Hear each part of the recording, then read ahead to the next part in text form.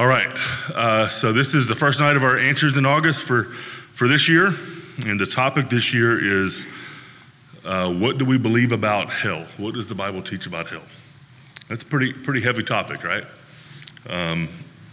Lots of people today, lots of Christians today, believers today, churches today are kind of embarrassed to talk about or even think about or even admit anything about the doctrine of hell, right? There's a book that I read several years ago and pulled it back off the shelf this last couple of weeks and was looking through it again, and it's called Hell Under Fire is the name of the book, and it's a book about hell, but it's called, the author picked that title, Hell Under Fire, because he's saying the doctrine of hell is so hard to talk about these days. People don't want to talk about it. People don't want to think about it, but we do. We want to, and we're going to.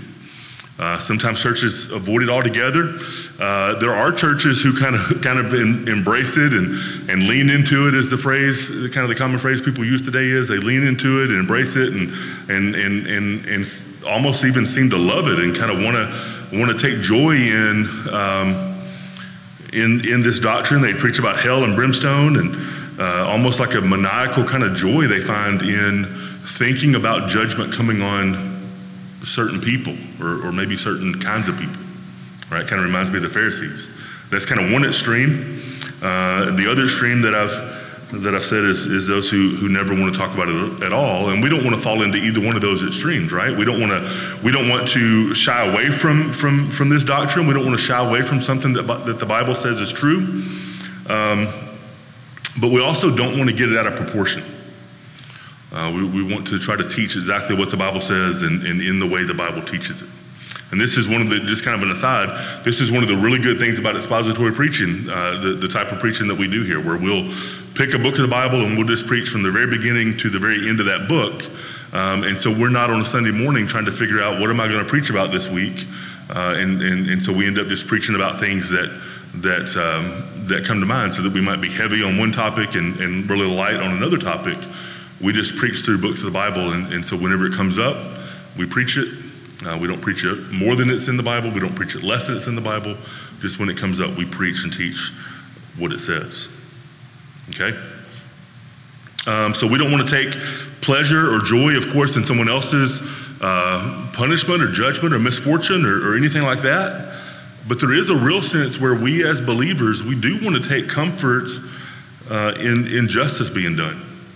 And we do want to take comfort in the fact that God is going to vindicate himself, and God's going to vindicate his rule, and God's going to bring justice to the world. Okay? So what we want to talk about tonight is we want to talk about a couple of views that are kind of outside the bounds that we would say are not true and are not biblical and would be outside of what we would think the Bible teaches. And then we want to look at what the Bible says very briefly tonight, see what the Old Testament says about death and hell, what the New Testament says about death and hell, and then have kind of a conclusion of here are one or two positions that we think are within the Bible that we can believe as church members here. Okay, so first of all, there's some views that we think are bad, think that are not biblical, and so one of those views is just that there's no such thing as hell, right? The Bible's wrong. There's no such thing as hell. If God is a loving God, then he would never punish people for their sins, and so hell doesn't exist. It's not true. The Bible is not 100% true, and so the verses, the passages that talk about hell, either we just kind of write them off altogether and say they were added later, they weren't original, or something like that, or we might say there's some kind of not really going to be an eternal, everlasting punishment. Okay, we would say, I think we would all agree that position is outside the bounds of what we think the Bible teaches. Another view is the purgatorial view, right? Purgatory. And so this view says that hell is real and that hell really is punishment, but it's only temporary. It's not everlasting. And so someone dies in their sins, and so they go to hell and they're punished for their sins. And once that punishment is fulfilled, once they've suffered all the punishment for all their sins, then now they're allowed to leave hell and go into heaven. Okay? And we would say that that's not right either. People must pay their own debt to their sin that's left over before they die, and then once that's paid off, then they could go to heaven. Okay? And people that believe this view, they say that hell is conditional, right? It's conditioned on the amount of sins that someone has, and it's conditioned on the nature of sins that someone has, right? So someone who dies with a lot of sins and a lot of really bad sins, then they're going to be in hell for a long time.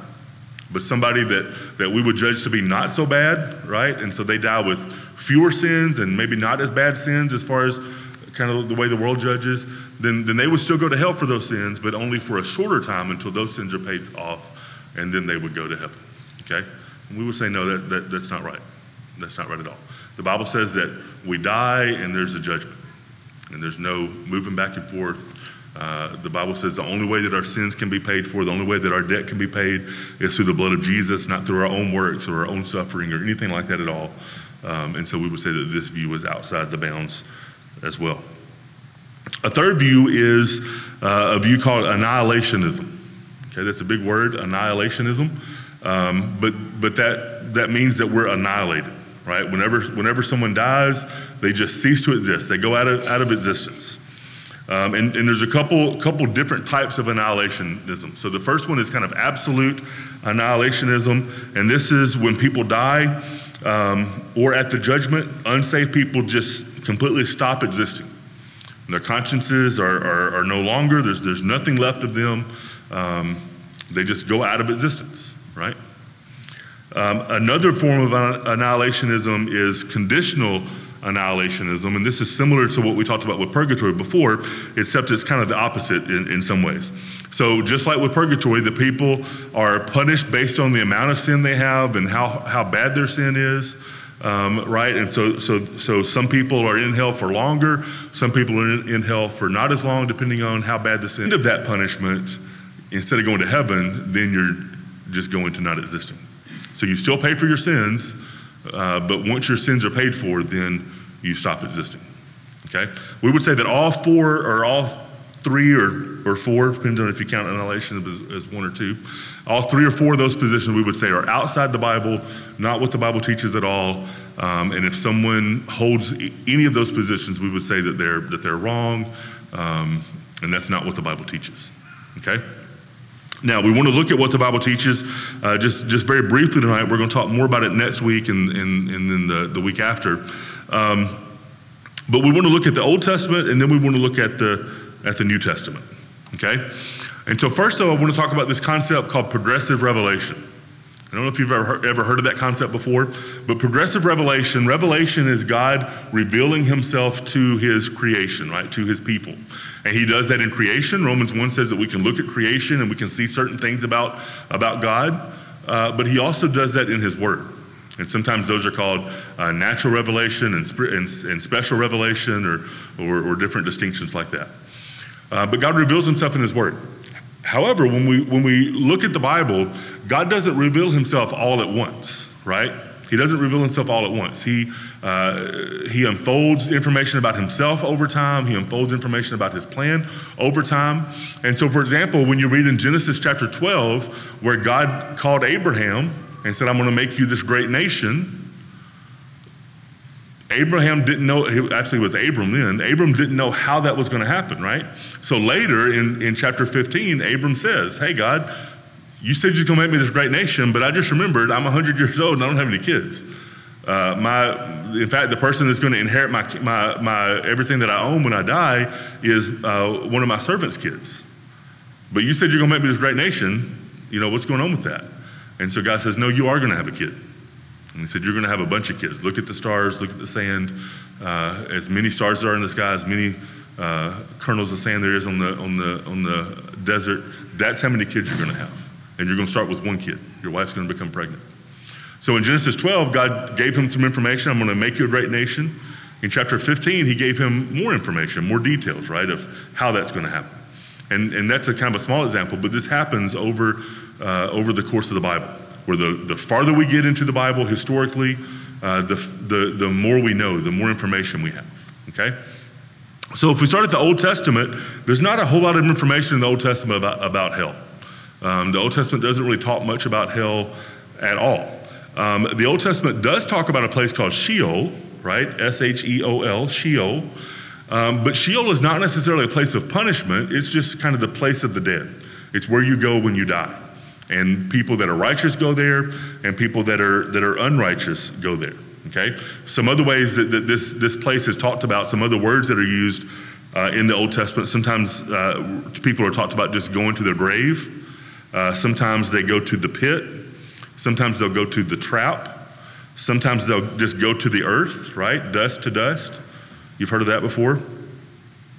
Or sometimes they'll just go to death or to the place of death. Okay, but both righteous people and unrighteous people go to Sheol when they die, and it's not a place of punishment. It's not a place of reward, either one.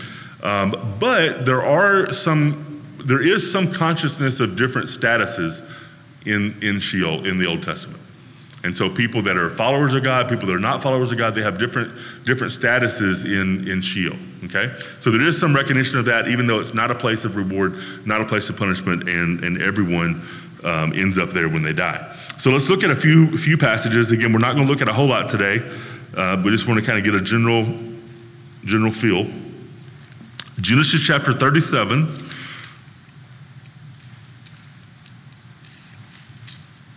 We're going to look at the end of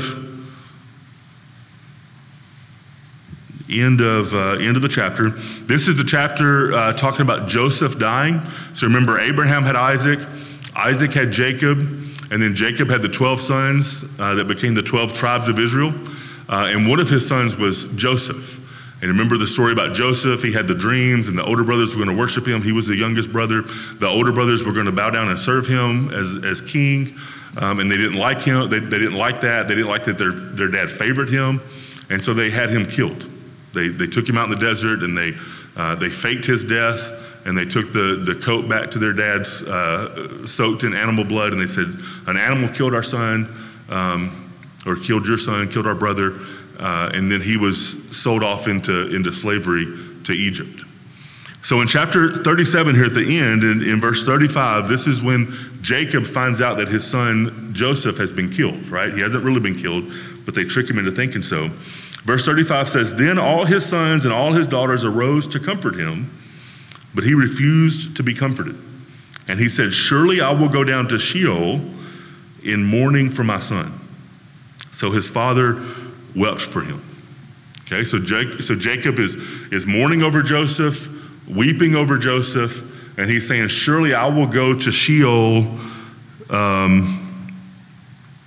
surely I will go down to Sheol in mourning. And so what he's saying is, I'm going to be mourning my son until I die. I'm never going to get over this. I'll be mourning him until the day I die. Even when I go down to Sheol, to the place of the dead, even when I die, I'll still be mourning my son.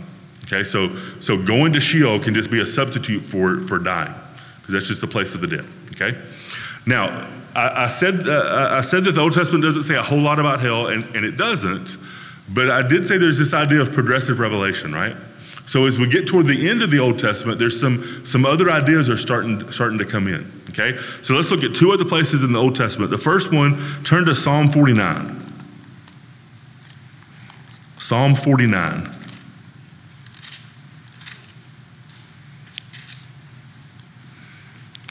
We're going to read two verses, Psalm 49, verses 14 and 15.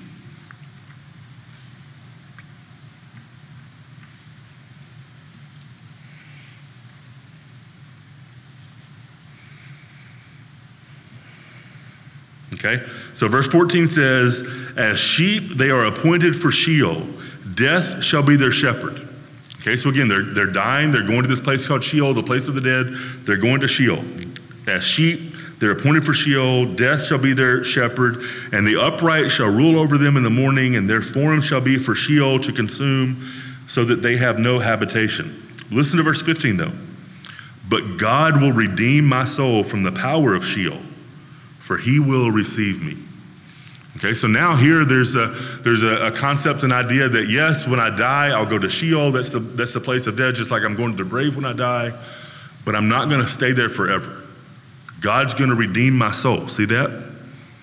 God's going to redeem my soul from the power of Sheol.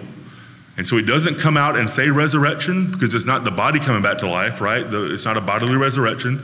But he does say there's going to be a future for my soul, and God's going to redeem my soul out of Sheol. So he's saying that death is not the final say. Death doesn't have the final say. And then one other place in the Old Testament that's even more clear is the prophet Daniel. So if you turn toward the end of the Old Testament, Daniel is right after Ezekiel, right before Hosea, and turn to Daniel chapter 12, the end of the book.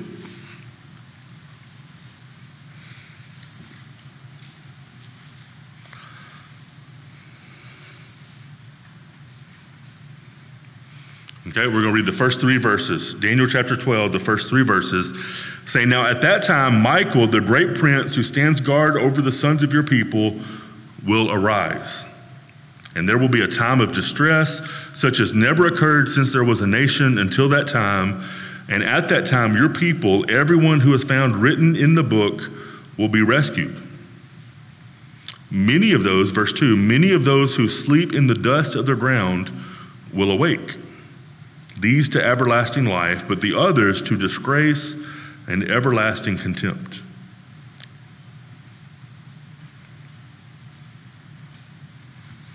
So here Daniel, the prophet Daniel, has a concept. God's revealing this to him, that yes, when you die, you're going to go to the place of death, you're going to go to Sheol, you're going to go to the grave, but that's not the end. He says that there's going to come a time when you will arise. Not only that, but he says that they're going to awake. Those who sleep in the ground will awake, some to everlasting life, but others to disgrace and everlasting contempt. Okay, so now Daniel's saying, God's revealing through Daniel that, yes, when you die, you're going to be dead. You're going to go to the grave, right? You're going to go, sometimes it said in the Old Testament, you're going to go to your fathers, go to the tomb where your father's bones are. But so when you die, you're going to die. But now Daniel's saying, yeah, but that's not the end of it. There's something else coming after that, right? Psalm 49 already said, my soul's going to be rescued from Sheol. Daniel now even goes further and says, not only my soul's going to be rescued, but these people are going to awake and they're going to arise and they're going to come back to life, right? It says some of them will go to everlasting life, and some of them to disgrace and everlasting contempt. So you have a few things going on here in Daniel that we didn't see earlier in the Old Testament. You've got, first of all, death is not the end. There's something that's coming after death. Second of all, there's going to be a resurrection. Third of all, there's going to be a separation based on righteousness or unrighteousness. And then third of all, this separation is going to be eternal. It's going to be everlasting. Some to everlasting life, some to everlasting contempt. Okay? So in the Bible, in the Old Testament, we get this concept of death. When people die, they die. They go down to their grave. But as God continues revealing himself to his people, we come to see, yes, they die, they go to their grave, but there's going to be a day when people are going to come back to life, people are going to be raised from the dead, and there'll be a judgment. Okay? Now, it doesn't give us all the details, right? It doesn't go into, give us this full picture, but we see it there. We see it hinted at there. Okay? So that's kind of how this idea develops over the course of the Old Testament. And there's lots of other passages that we could read, but we're not going to for tonight for time, okay? Now let's look at the New Testament.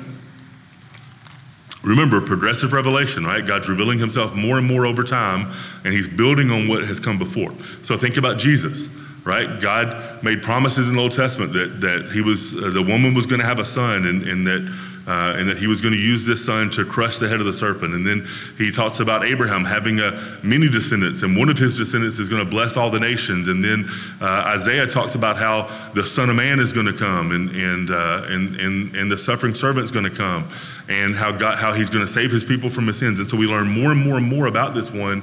And then the New Testament comes, and we see Jesus. And so in the Old Testament, we're promised God's going to send someone. God's going to send someone. He's going to save his people. He's going to undo sin. We don't know who it is. We don't know what his name's going to be. In the New Testament, now we're revealed who he is, what his name is, some other things about him. And that's how God's revelation works. And the same thing about this concept of hell. So let's look at Matthew chapter 5, okay? This is the famous Sermon on the Mount that Jesus preached. And it's interesting what Jesus is going to do here. In chapter 5, several times, we'll look at two of them. Look at verse 22.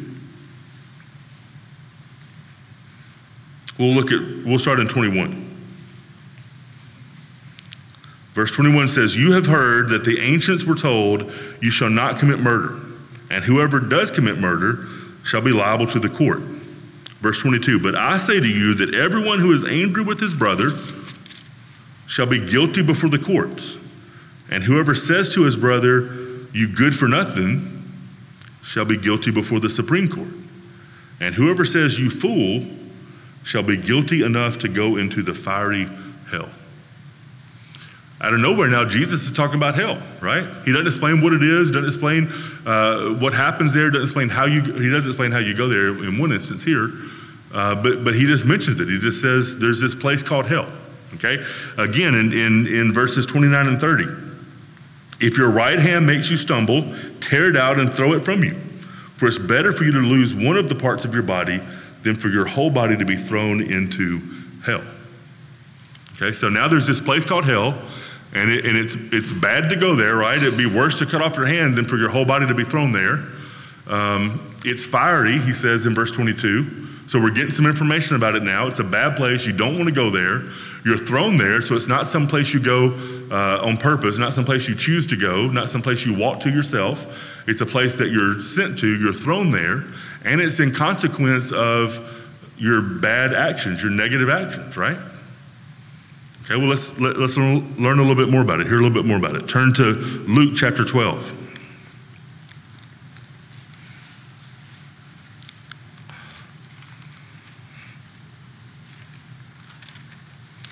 Luke chapter 12,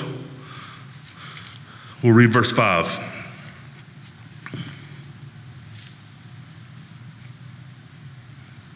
We'll start in verse 4. "I say to you, my friends, do not be afraid of those who kill the body and after that have no more that they can do." Verse 5, "But I will warn you whom to fear. Fear the one who after he has killed has authority to cast into hell. Yes, I tell you, fear him." Okay, so now we know hell's fiery. You don't want to go there. It's better to have your hand cut off than for your whole body to go there. You go there because of a consequence of your actions. You're thrown there. And now we're told that God is the one that sends you there. Okay? And we should fear that. We should fear God sending us there. All right, now look at Mark chapter 9.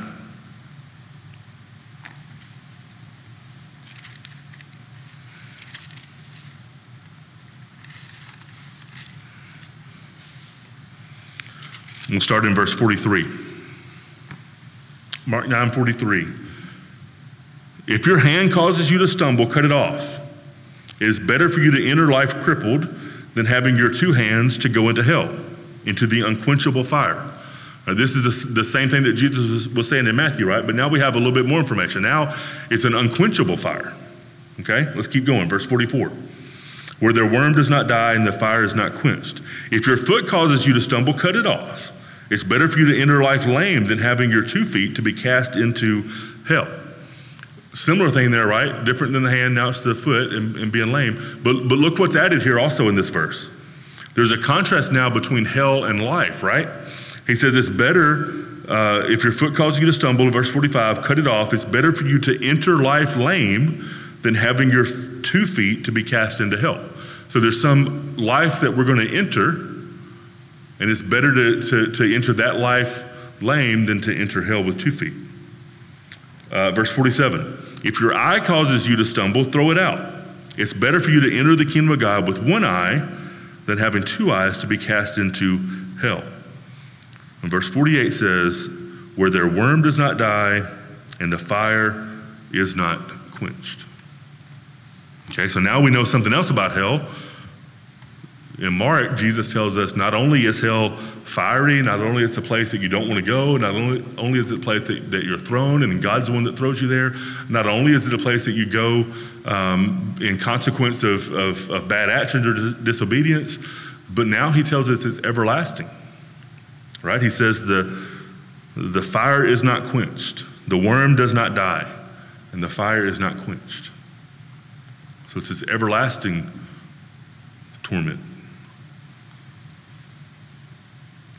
Paul talks about hell as well, not as much as Jesus does, but he does some. And so let's look at one of his passages. It's in 2 Thessalonians.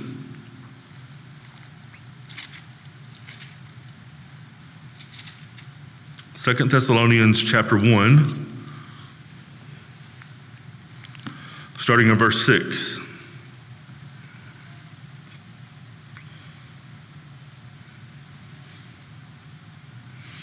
He says, "For after all, it is only just for God to repay with affliction those who afflict you, and to give relief to you who are afflicted, and to us as well, when the Lord Jesus will be revealed from heaven with his mighty angels in flaming fire, dealing out retribution for those who do not know God, and to those who do not obey the gospel of our Lord Jesus. These will pay the penalty of eternal destruction, away from the presence of the Lord and from the glory of his power." Okay? So now we got a little bit more information about hell. It's going to happen at the end of time, right? God's going to bring judgment. He's going to bring judgment against those who have afflicted his people.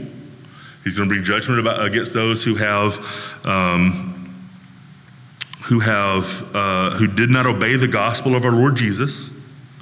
Okay? And this penalty is going to be eternal destruction. So again, it's going to be eternal. It's going to be everlasting. It's going to be destruction now, it's called. And it's going to be away from the presence of the Lord and his glory and power.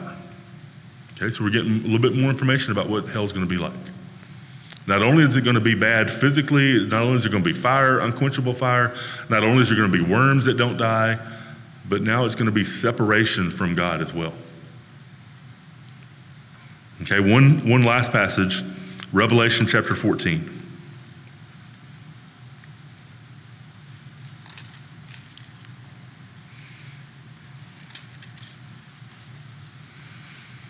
Chapter 14, starting in verse 9.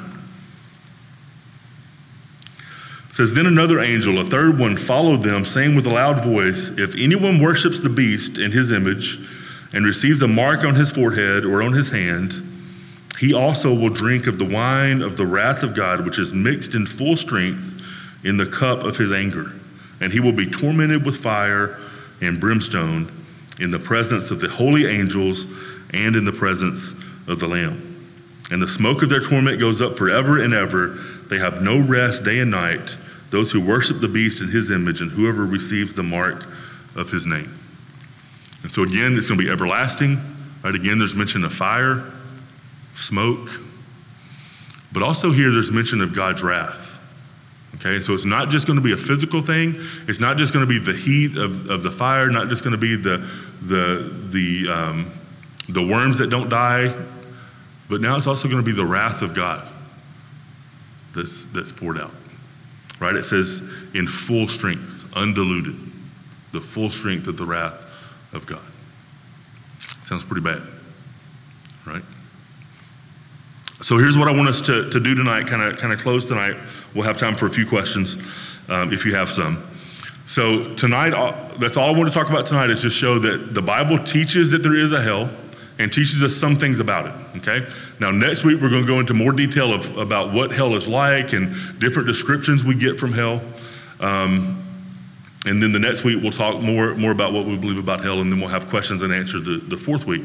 But I just wanted to establish that those early views we talked about, annihilationism, where people just stop existing either right after death or after some form of punishment, the idea of purgatory, where you're punished for a short amount of time, or at least not an eternal amount of time, and then once that's over, then you're able to go into heaven.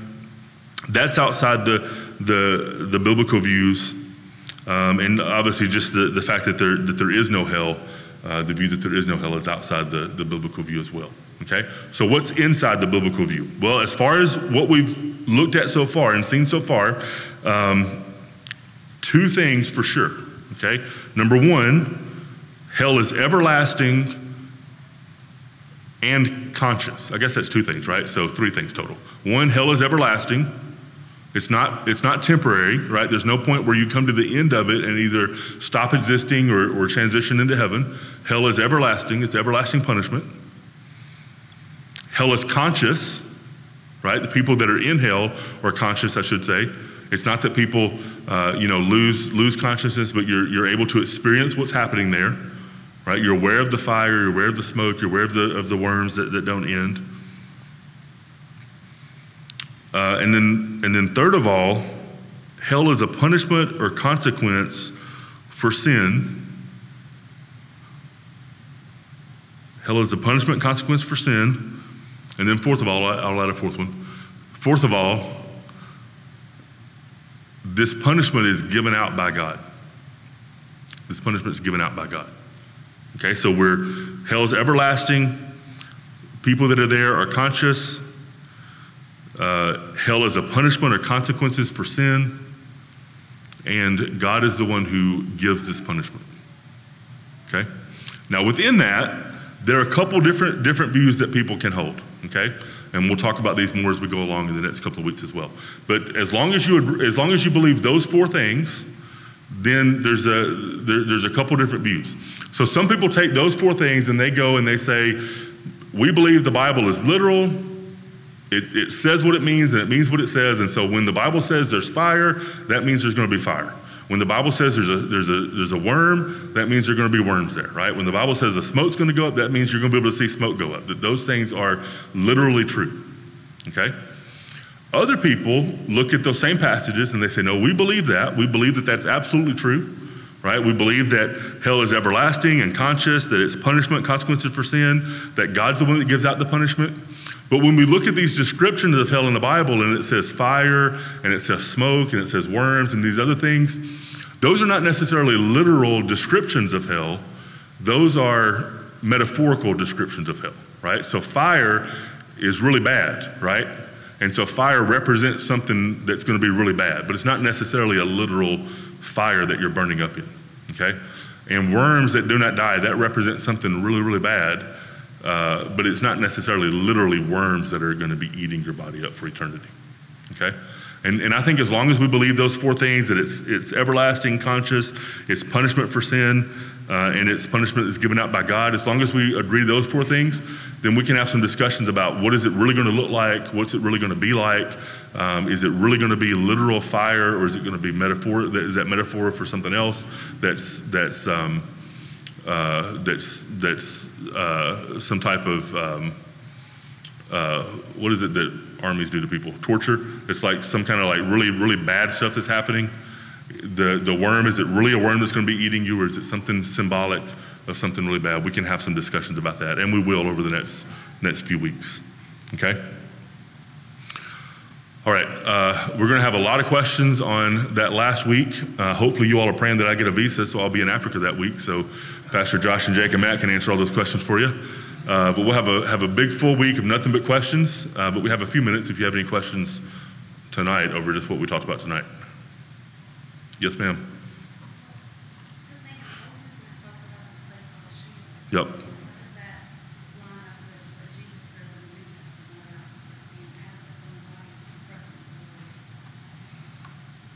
Yeah, that's a really, really good question.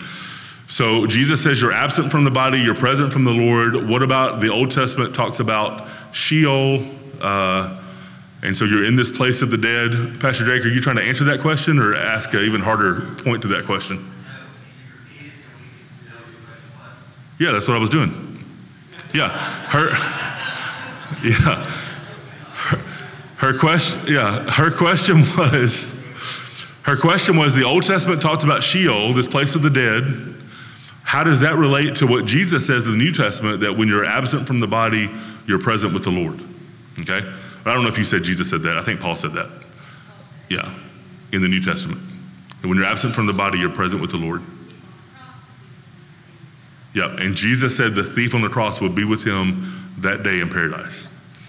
That's a really good question. I'm looking forward to hearing what the other pastors say about it on live stream or video.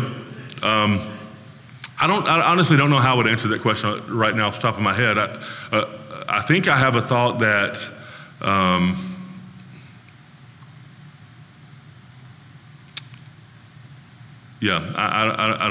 don't know how I would answer that question, to be honest with you, right now off the top of my head. There's a view called soul sleep, that when you die, you go to the grave and your soul goes to sleep, and so you're basically unconscious until Jesus comes back to life, or when Jesus resurrects the dead, or the dead come back to life, and then you kind of wake up. And so to your experience, as soon as you died, you went to sleep. As soon as Jesus come back, you woke up. And so for your experience, there was no gap. I don't like that explanation, but that's one attempt to explain it. Josh, you want to say something? I think your point on progressive revelation answers that mostly. Sheol is how they understood it. Yeah, that's true. We put so much emphasis on That's right. that one statement. Yeah, that's right. You have to rise in the presence of the Lord or the people on the cross. That's why we talk about those so much. Yep. Because those are so enlightening. Understanding those two things are so enlightening. Yep. They had not heard that yet. So they're going to think you do it as Sheol. Yeah, that's right. That's a good point. Did y'all hear that? The idea about Sheol in the Old Testament, that's what they knew, but that wasn't everything. That's just all that God had revealed to them at that point in time, right? And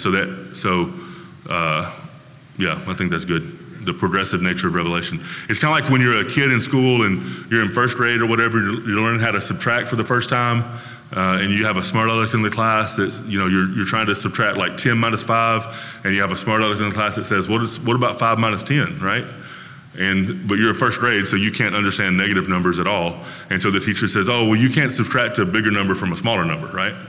Well, you can. You just that hasn't been explained to you yet. That hasn't been told to you yet. You haven't learned that part yet, right? So you just have the limited knowledge that you have. Yeah.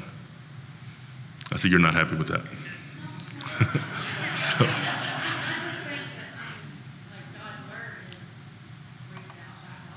Yeah. Yeah. I think that absolutely was true, and I think that was true to their experience. Yeah.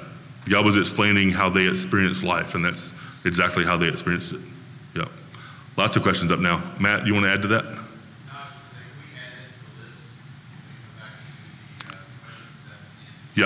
Yeah, good. Yeah, we'll write that. Yep. Yeah, we'll write that question down and we'll address it on the 28th. Yep. Somebody else had their hand up. Yep, Sarah.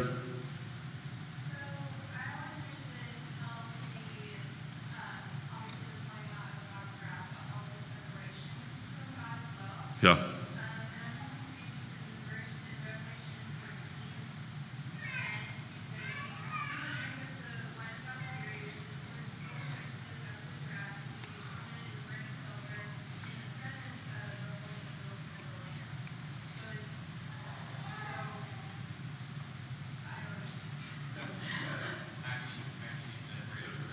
Yeah. Yeah, so Revelation 14 says that they will be, the punishment will be in the presence of the Lamb, right? But if hell is separation from God, then how can it be in the presence of the Lamb, okay? And so I think the answer to that is that, sometimes we have this concept of hell as Satan is in charge of hell. He's got the pitchfork, and he's like the king of hell, and he rules hell, and God rules heaven. And that's not true at all, right? I think we know that. That's not true. God is God, and Satan is not. And so just like we talked about this morning, Satan has a kind of a counterfeit kingdom that he's trying to perpetrate on people right now, but that's not a legitimate kingdom, and he's not a legitimate king. And so Satan will be punished in hell with everyone else that's rebelled against God. So God is in charge of hell. When it talks about being separated from God, it's talking about being separated from the relationship with God, right? And so you're not having fellowship with God. You're not experiencing God's grace and mercy and love and forgiveness and kindness, right? You're separated from His goodness to you, and His wrath is being poured out on you. Hopefully not on you, on people that are in hell. Somebody else, did you have your hand up, Drew? Yep, Josh. Sarah, I would also say that that's one of those situations where we will often just say, hey, the Bible says both things. That passage, that caught my attention too, that really the last one we read. It says in the presence, right? So you may go to hell in the presence of the Lamb, is what that says. But we have all those other passages which we read at the beginning where he says, hey, depart from me, away from my presence, I never knew you, you'll be cast away. And so the Bible says both of those. So then what the believer does, or really the student of the Bible does, is, okay, and that's what Joshua just saying, is how do we believe both of these things? How do we go to hell in his presence forever, and yet we're also cast out of his presence as a punishment? The Bible says both.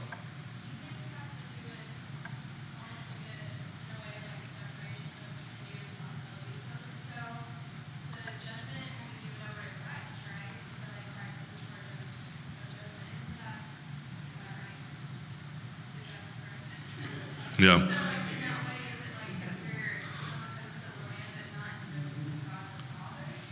Yeah. I don't think so. Maybe, but I don't think so. I get nervous kind of trying to divide the Trinity up that way, and yeah.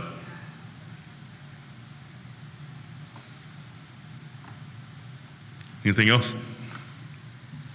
All right, well, thank y'all so much. Let me pray, and we will be dismissed for tonight. Father God, we thank you so much for your word. God, we thank you even for your teaching us and revealing to us your punishment for sinners. And God, I pray that will be a motivation to us to not sin, Father, be a motivation to us to fight sin in our own lives and to flee from sin and repent of our sins to you. And God, I pray that would also be a motivation to us to preach your gospel and to share the truth of what Jesus has done to our friends, to our family, to our neighbors, to those that we come in contact with that don't know that and haven't accepted that and have not been forgiven of their sins. God, because we believe that hell is real, and yet we don't rejoice in it, and yet we do rejoice in you judging sin and you doing justice to injustices. God, we thank you so much for Jesus, who has rescued us from our sins and has taken on our punishment for us. And it's in his name we pray. Amen.